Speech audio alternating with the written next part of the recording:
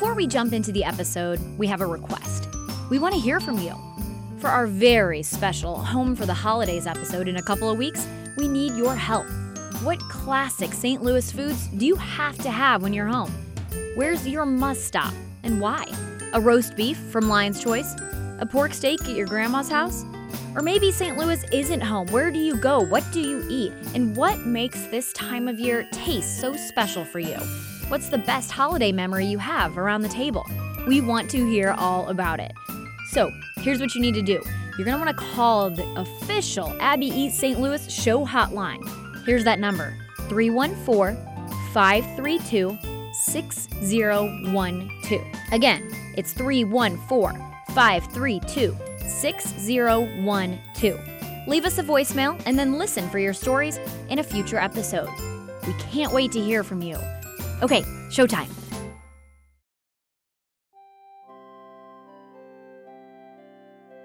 The year was 1621. The colonists from Plymouth and members of the Wampanoag tribe gathered for a feast like none other. A man named Edward Winslow wrote about it in a letter to a friend.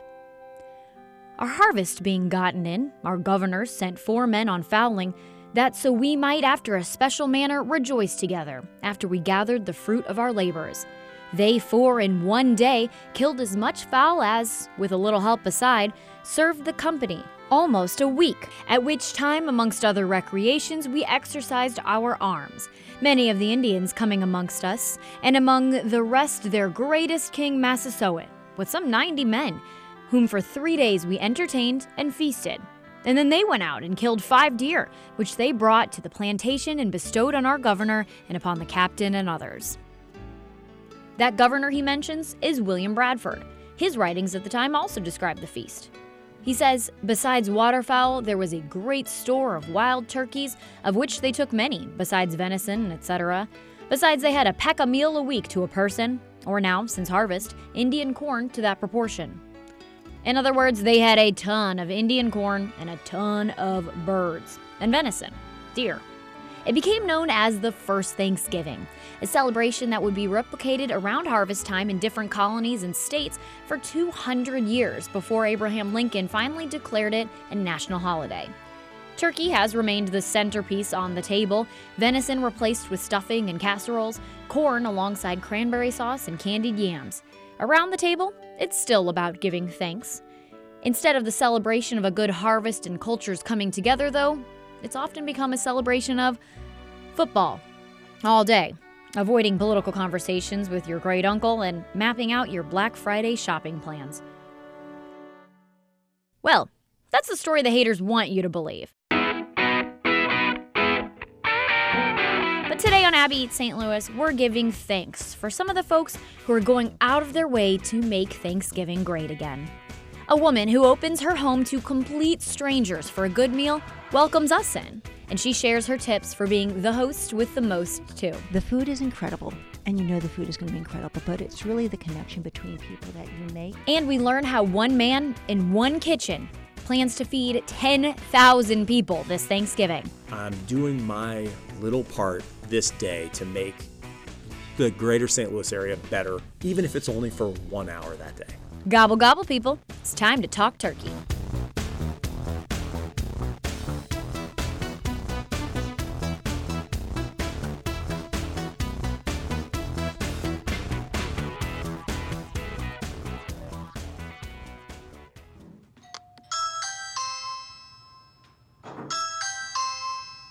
Janice Seeley has a really pretty house. Driving along the relatively hilly parts of Old Webster Groves to get there, I go slowly so I can look at all of them. But Janice's place? It's a nice home among nice homes. It's more than 100 years old. It has character, and the inside is an explosion of colors and artwork and personality. It's like a dollhouse. I love it. And Janice tells me she and her husband were drawn to this house for a very specific reason. We bought our house basically because it had the biggest dining room that we found. And we love to gather people in the dining room. We invite friends over for dinner quite often. We love to have receptions for different groups that we're involved with, and we just love having people over. I think sharing your home with people is a wonderful way to get to know them. Sometimes that's dinner parties with groups of friends or people she's gotten to know through her involvement in various philanthropies and clubs. But when she learned about the needs of a group of people with whom she has very little in common, Janice was hungry to help. Syrian refugees fleeing their war-torn country in the Middle East, only to wind up in bug-infested and unwelcoming apartment communities in St. Louis. So we bought a home in a good school district that we could then rent to a family of refugees at a price at which they could afford to live there. That's right. Janice and her husband bought a house for a family. My jaw dropped too. It's in Richmond Heights. And that's how she got involved with the group Welcome Neighbor, centered all around helping the refugees who've left everything they know to bring their families to safety, some winding up here in the St. Louis area. We moved them in, and I got a call from somebody asking, who I was and what I was doing. I thought, first of all, how did this person know about me? How did they know that we bought this house? And it turned out it was a Welcome Neighbor volunteer who had been working with this family and wanted to check me out to make sure that we were legit. And that's awesome, though. Which is amazing. Yes. So it was great because the refugees had so many needs. And I didn't know how the system worked to help them as much as I would like. So I linked up with Welcome Neighbor because they had already been working on so many different aspects of integrating the refugees into the community, and I found them to be a huge, huge help with that. Besides helping refugees find safe places to stay and equipping them with the basic necessities, Welcome Neighbor hosts Syrian supper clubs, one of the points of which is to help these families meet others and make friends and build real community in their new home. Janice still lights up describing the first time she hosted one of these dinners. And it was phenomenal. We cleared out the living room, cleared out the dining room, set up huge tables, and had 24 people here for a Syrian feast. And wow. It was a feast. I can't even tell you how many different dishes were prepared. There were so many dishes prepared that finally at the end people were going, we can't eat anymore. This is delicious. How good did your house smell? It smelled phenomenal. Oh, my goodness. It smelled phenomenal. It's like you want to just keep that and bottle it up and be able to smell all the time. That's amazing. And so that sounds in some ways, though, a little stressful to invite so many people into your home and to have this kind of unfamiliar territory for them and a little bit for you because you're kind of navigating, are they going to like everything? Is everything going to taste good all the time? Is this going to be something that bridges the culture gap? I mean, how do you overcome the anxiety that a lot of people might feel about having a big supper party like that? I'm 60 years old now, and when I was younger, I would stress about that. But now I just figure the moment people come in, start to meet each other and gather, that the food is incredible, and the food is going to be incredible, but it's really the connection between people that you make. And as long as you invite people that you like, that you think are interesting, they will get to meet each other, and it will be okay. It'll all work out. As we sat down to talk, Janice was making plans for her next dinner party, the day after Thanksgiving, hosting Syrian families for a holiday celebration. So we're going to have not turkey, but chicken pot pie, because I know the kids will eat that. Mm-hmm. A lot of desserts. The kids love anything with chocolate chips, and cookie decorating, etc. So yeah, we'll have them here. Janice, what are you thankful for this year? Probably what everybody's thankful for. Thankful for my family. Thankful for my friends. Thankful for all the opportunities that we have here. And we have many. And again, in getting to know the refugee families, more thankful for that than ever. We take all of our blessings for granted, because we've always had them. But we are, every one of us is remarkably privileged. Yes. Just to live here with the freedoms that we have, and living in safety, without the threat of war on our own ground. We are remarkably blessed, and we need to share that. the Syrians who have come, the refugees that have come from all over, are remarkably resilient. They are so thankful just to be here in a safe place where their children can be safe. They are very gracious. What little they have, they are extremely eager to share with other people. So I've learned a lot about that. You don't have to have a lot to share what you do have. It's an American holiday that crosses the religious barriers and the beliefs and things like that. It's everybody here celebrates Thanksgiving, and people can connect over Thanksgiving. But it's an American holiday, and so when you're talking about it to immigrants and refugee families, how do you explain the importance of Thanksgiving to some of the families you've gotten to know? Well, giving thanks is important in all cultures. We just happen to name one day for it, but everybody appreciates the need for everybody to express thanks, including thanks to one another. So it's not a difficult concept for most people. We just have a holiday to celebrate it. Do the refugees tend to embrace the idea of Thanksgiving? Do they like Thanksgiving? What do they think about maybe some of the traditional food options? Some of the traditional food options, they need to get used to. Some of our spices are different. I know that what we consider, the traditional pumpkin pie spices aren't always a favorite. Interesting. Maybe with some families, America's gone crazy for that now. We have pumpkin spice everything. Right. But in general, and especially, when I talk about this, generally children, children don't like to really embrace new foods. Right. So some of the foods they love and others not so much, just as, our own children, as they're introduced to other cultures' food, love some, not so much with some of the others. So do you have any kind of hostess tips for breaking the ice, especially for people you don't know that well who are in your home? Just welcome them, sit them down, get them something to eat and drink right away, and food is huge. Yes, food is where it's at. That's what brings people together. Yeah. Do you find it's a lot easier to entertain once the meal has kind of gotten going? Once people have a glass of wine or a cup of coffee in their hand, they're generally pretty comfortable. But once people are sitting down at the table and just talking and sharing, particularly if you're sharing plates together, passing to each other, the conversation really gets rolling. Janice says she's a better hostess than she is a guest. She likes to be able to invite people into her space. When you're on home turf, she says it's easier to make the first move in a conversation. She likes setting the tone, and she encourages any of us to fill all the seats at the table this Thanksgiving because, well, why not? It makes the whole experience more meaningful. When you think about all the preparation that goes into Thanksgiving, do you really want a little tiny group to share it? No. You want as many people to take part in that as you can.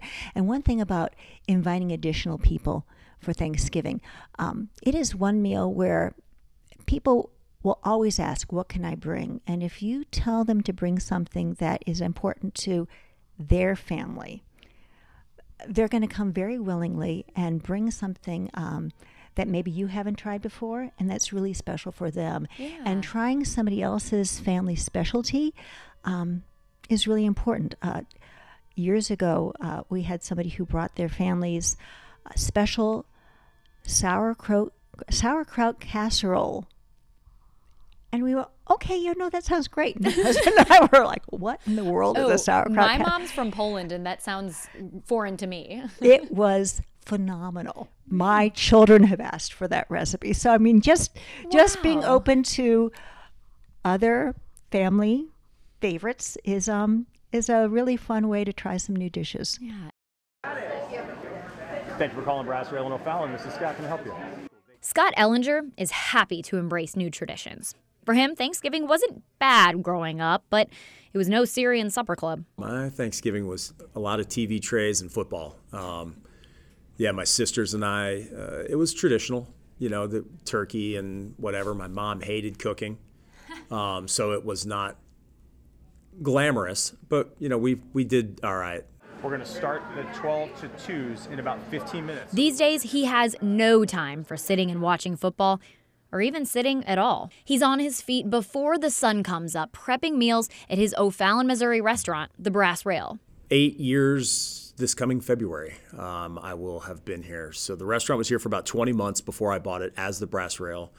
I bought it and couldn't afford a new sign, so I kept the name. And it has been a whirlwind. We've expanded 6 times since we bought it. We're kind of a classic American steakhouse, middle of the road, kind of not as fancy, white tablecloth kind of steakhouse. We're sort of a neighborhood Cheers kind of thing, but we try to do everything from scratch and really high-end food. And we're just having a blast doing it. Great wine list, fantastic martini list. We have been voted one of America's best bourbon bars. We've got an incredible selection of bourbon. And just a great team of people that run it for us. He may not have picked it, but now the name, the Brass Rail, is synonymous with Thanksgiving. 6 years ago, he decided they were going to not only feed people on Thanksgiving, they were going to do it for free. And the first year we did about 100 people. And it was such a tremendous experience that we decided to keep going. And we've gone from 100 to 1,000 to 3,000 to 7,000 to 10,000. Last year, and we'll do 10,000 again this year. 10,000 people. Your jaw dropped again? Think about that. 10,000 people in one day for free, no questions asked. Scott's psyched about it, but never expected it to get this big. Absolutely not. I mean, it was, when I first talked about it and trying to do 1,000 that second year, my managers were like, you're out of your mind. And now 1,000 seems like it's an afterthought. We would be able to do it without even thinking about it. The logistics that go into putting 10,000 meals out of here in 6 hours, because we'll try and do it between 10 o'clock and 4 o'clock in the afternoon, is crazy. Tell me about some of those logistics. We plan for the whole year. I mean, we literally have our planning meeting for 2020 scheduled Thanksgiving night this year, so that we are, it's fresh in our mind, the things that we tripped over and can get better. So we'll do a planning meeting after we shut down the restaurant on Thanksgiving Day and clean it. The leadership team will sit down and start planning for 2020. Wow.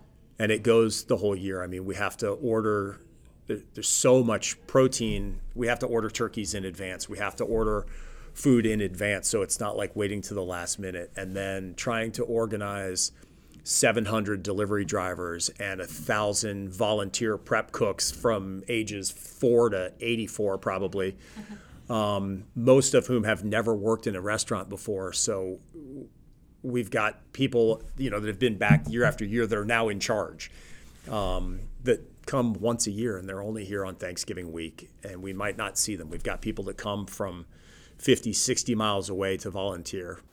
I remember last year you were even fulfilling orders for pretty far away for some certain people. We'll go 60 miles in any direction. So we are in O'Fallon, Missouri, but we've got orders going to O'Fallon, Illinois. We've got Washington, Missouri. We're meeting someone halfway from Carbondale.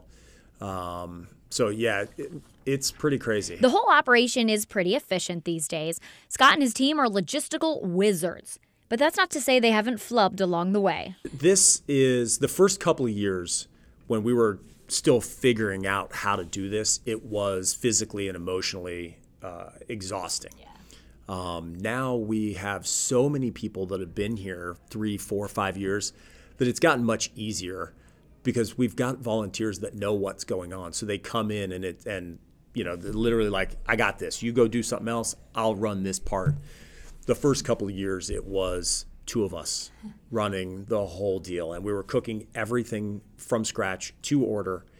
And the last year that we did from scratch to order was 3,000 people that day. And I went home that night. I was like, okay, we got to figure something else out for next year because this is really, really hard. And the restaurant's not very busy, or not very big, excuse me. So we only have so much cooking space, and we're trying to cook 1,000 pounds of turkey in one oven. I'm like, this is not going to work. So we've streamlined the process a great deal since then. Yeah. So tell me about how it looks now. What's the process for somebody who's being fed from the Brass Rail on Thanksgiving? So now we've got it figured out where we can serve around 3,000 meals an hour through the packing process. So I call it the ant farm. But it's just a queue that looks very similar to a roller coaster. And people are given a bag, and there's a number on the bag, and that's how many people they're packing for. And there's charts on the wall that say if you're packing for 4 people, you're supposed to take this much of each item, and each item is set up in its own individual station. So people just walk through the queue, grab containers, pack the bag, go through a door into the next room where the proteins are. There's numbers on all of the protein containers, and they match those up with the number on the bag, and they match up dessert with the number on the bag, and they go out the back door, and there's a limitless line of cars of people waiting to take those orders, and then they go around and come back in the front door and get another bag and just keep going.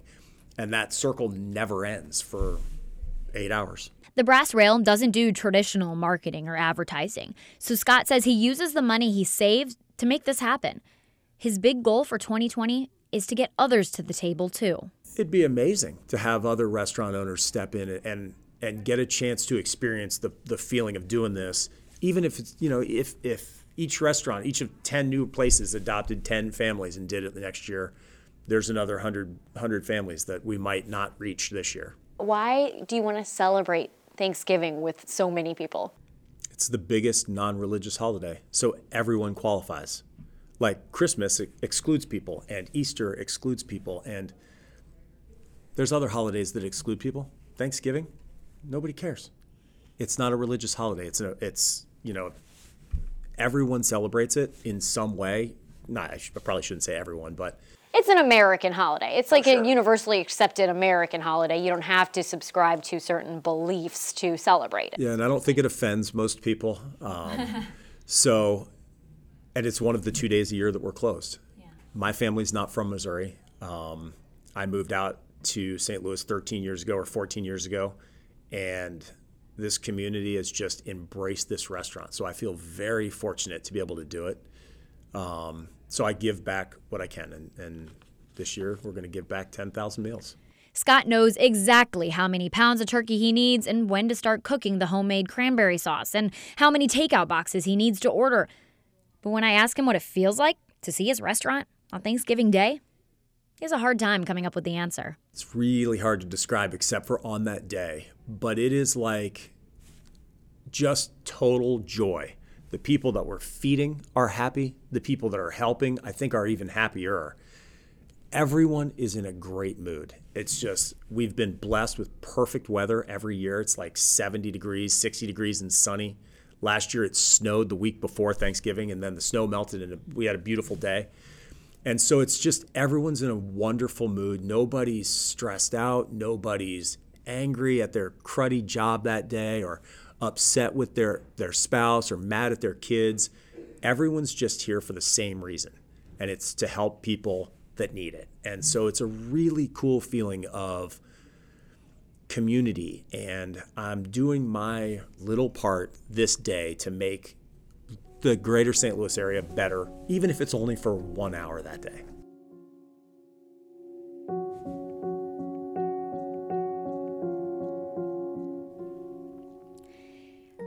In the news and media business, holidays can be hard. I remember working far from home on Thanksgiving for the first time, and it was really tough. I missed my family. I had plans to FaceTime them after working my shift at the TV station, but it wasn't going to be the same. This is the story for a lot of people out there. I had so many blessings to count, but it was hard to think of them in an empty apartment. But one more blessing was coming my way. My best high school friend's grandparents happened to live in the same town where I was working, and so they invited me to come celebrate Thanksgiving with them. I had a place to go, and I'll never forget that. Over the holiday season, it's easy to get blinded by the lights and wrapped up in our own usual traditions. But this year, look around. Who do you know who doesn't have a place to go? Invite them over. Who do you not know who might otherwise spend the day hungry?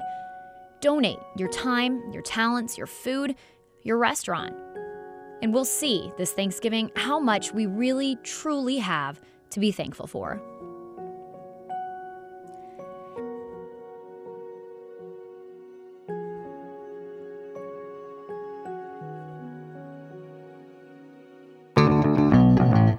la la! Ooh la la! Ooh la la! Abby Eats St. Louis is a Five on Your Side production. I'm Abby Larico, host, writer, stuffing lover. Fabulous executive producer is Miss Dory Olmos, a mashed potato connoisseur. Our history tidbits came from the History Channel Online and the Smithsonian Magazine. Special thanks to Candace Coleman and Jessica at Welcome Neighbor. You can get involved with that group, by the way, by checking them out on Facebook. Please make sure you are subscribed to the podcast so we slide right into your feed every week, and follow us on Instagram. We're at Abby Eats St. Louis. Have an amazing holiday weekend, and as always, seize the plate.